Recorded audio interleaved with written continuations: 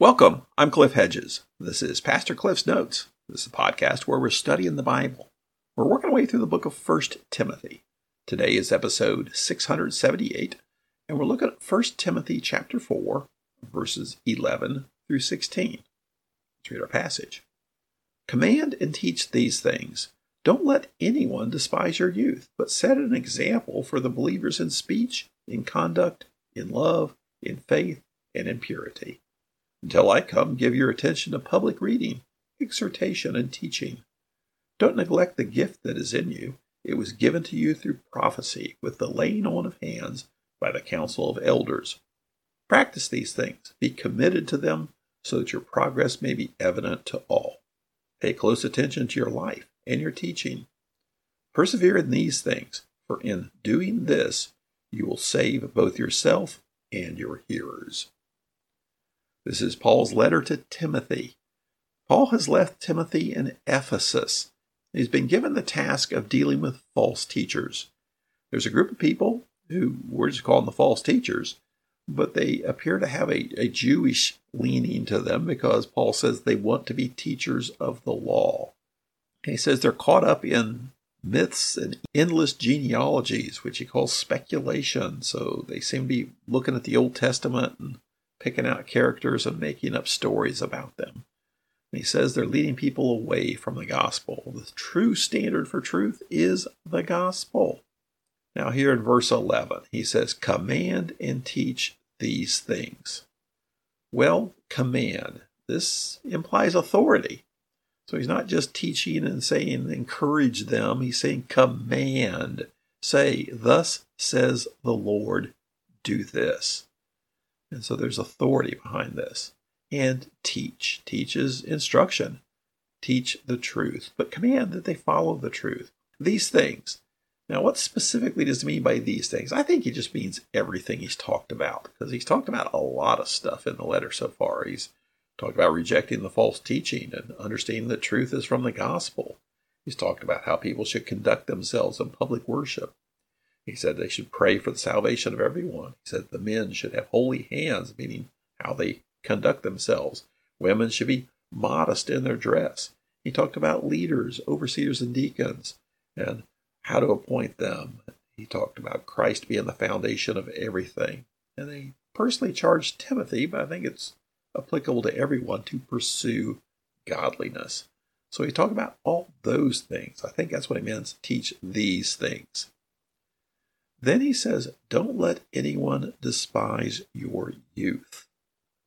We don't know how old Timothy is at this point in time. He's probably less than 40, but that's a guess, because we really have no idea how old he was when Paul commissioned him back in Lystra.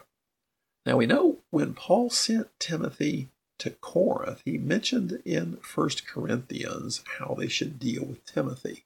In 1 Corinthians chapter 16, toward the end of the letter, verses 10 and 11, he says, if Timothy comes, see that he has nothing to fear while with you, because he's doing the Lord's work, just as I am.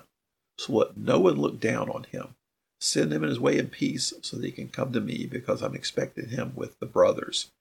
Now, was the issue there his youth? We don't know, but it could be. It's very hard for some people to accept instruction, particularly commands, like Paul said in verse 11, from a younger person. The idea, how can a younger person instruct me? Well, if the younger person is Timothy, and he's coming from Paul, and he's preaching the word of God, well then, yes, we should accept instruction from the younger person. But that just doesn't seem right. The older people, we look to be wiser, more experienced. And that's not necessarily true, because the standard is not age. Otherwise, the oldest person would always be in charge. The standard is the Word of God. And anyone teaching the Word of God should be listened to. So it is a concern, but Paul says, don't let anyone despise your youth. Why is he telling Timothy that? And Timothy just go, hey, you can't despise my youth. I think Paul's expecting that this letter will be read by people in the church in Ephesus. Timothy's going to share and say, hey, look, we got a letter from Paul. And so in that, when Paul says to Timothy, don't let anyone despise your youth, the letter is to Timothy. Others are going to be seeing that and hearing Paul saying, do not despise Timothy's youth. He says, but set an example for the believers in speech, in conduct, in love, in faith, and in purity. So even though he's young, relatively, he can still set an example for how to live. An example of living for the Lord, can be a very powerful influence on people versus just telling them, the Lord says this, so do that. But showing that in your own life can be a big influence for people. So speech and conduct, that's what you say and how you live. In love, how you treat others. In faith, how you follow God. In purity, he's probably referring to just be above reproach as far as how you deal with particularly young ladies. In verse 13, he says, until I come, give your attention to public reading, exhortation, and teaching. Until I come. So the implication is Paul expects to come reasonably soon. And so I think this is directed in two ways here. One is to Timothy. Timothy, be encouraged. I am going to come and help you and support you. I think it's also a signal to the church, assuming that the church is going to see this letter, and obviously they did. Paul saying, I am coming. Timothy is my emissary there. Timothy is my man. Timothy represents me. Timothy represents the Lord. You better treat him well. You better do what he says. You better listen to him. And I am coming. So I will know how you treated him. So until I come, give your attention to public reading, exhortation, and teaching. Public reading of the Word of God. Exhortation, preaching, telling people to follow the Word of God, and teaching, give them instruction in how to live based on the Word of God. So this shows that the mission to Timothy, God's Word is foundational to what he does. And it's the same with us. God's Word is foundational. Anytime we're trying to grow as followers of Christ, it's got to be based on God's Word. Anytime we're trying to do anything as a church, it's got to be based on God's Word. Verse 14, don't neglect the gift that is in you. It was given to you through prophecy with the laying on of hands by the council of elders. Well, what do we make of this? Remember back in chapter 1, verse 18, he said, Timothy, my son, I'm giving you this instruction in keeping with the prophecies previously made about you, so that by recalling them you may fight the good fight. And as we said there, that was meant to encourage him. That Paul's saying, Timothy, I left you there to deal with these false teachers. I left you there to teach them truth. And you have been equipped by God to actually do this task. And here I think he's referring to that again, that you have been gifted by God. You've been equipped by the Holy Spirit to do that which I've assigned you to do, to teach this church the truth, guide this church in combating the false teaching. You've been equipped to do this. And so here he mentions prophecy again and the laying on of hands by the council of elders. Now, was this council of elders at Ephesus? We don't know. He doesn't say when this was or who it was. He just says that you have been equipped. And the way I read this, it was a council of elders laid their hands on you, prayed over you, and through words of prophecy, it was confirmed the Holy Spirit has equipped you this way. Verse 15, practice these things. Be committed to them so that your progress may be evident to all. So practice these things. What things? I think just all the stuff he's talking about. Your personal conduct, they talk about in verse 12. Set an example in speech, conduct, love, faith, and purity. But also his public leading. They talk about in verse 13. Public reading, exhortation, and teaching. Practice these things. Be committed to them. Is there a difference between practicing and being committed? Not really. He's just repeating himself for emphasis. But the reason, so that your progress may be evident to all. Well, back in verse 12, he said, live a holy life as an example to others.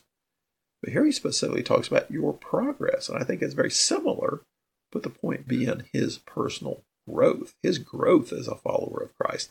Yes, he should live out his life as an example, but part of that example of living out is his own growth in his following the Lord, his own growth in leading the church, his own growth in the Word of God. So growing, you never are past the point of growing. And leaders especially need to allow that to be seen, allow your own personal growth to be seen. Like it's important for parents to allow their children to see them growing in the Lord versus trying to present themselves as a finished product. That can inspire other people to also grow in the Lord. Verse 16, pay close attention to your life and your teaching. That's what he's just been talking about. How you're living and what you're doing publicly for the church. Pay close attention to this. Persevere in these things. So work at it. Keep at it. Don't let up. For in doing this, you will save both yourself and your hearers. This kind of messes with some people. This last phrase, you will save both yourself and your hearers. Well, isn't Timothy already saved? Well, the word save can mean a lot of things, even how we use it. We talk about being saved as in salvation, being saved from eternity separated from Christ, but we'd also be saved from a bad event, saved from a problem. So it can also mean rescued. It can mean you could be referring to being saved from theological error, being preserved. I don't think he's really talking about salvation here, because back in verse 12, he said, set an example for the believers. So he's talking about leading a church of believers. And he's talking about you and your hearers will be saved. Well, so I don't think he's talking about salvation here as far as salvation from sin. I think he's talking about perseverance. You'll be saved from error. You'll be saved from going astray. You'll be preserved. So what's our big takeaway in all of this? The same challenges he gave to Timothy are applicable to all of us. Live our life as an example for others. Focus on the Word of God. Make sure that others can see our progress in the faith. And be careful how we live and what we teach. And persevere. And then trust that through that, the Holy Spirit will be at work in our life and the life of those around us. Thanks for joining me. Join me again next time as we continue working through 1 Timothy.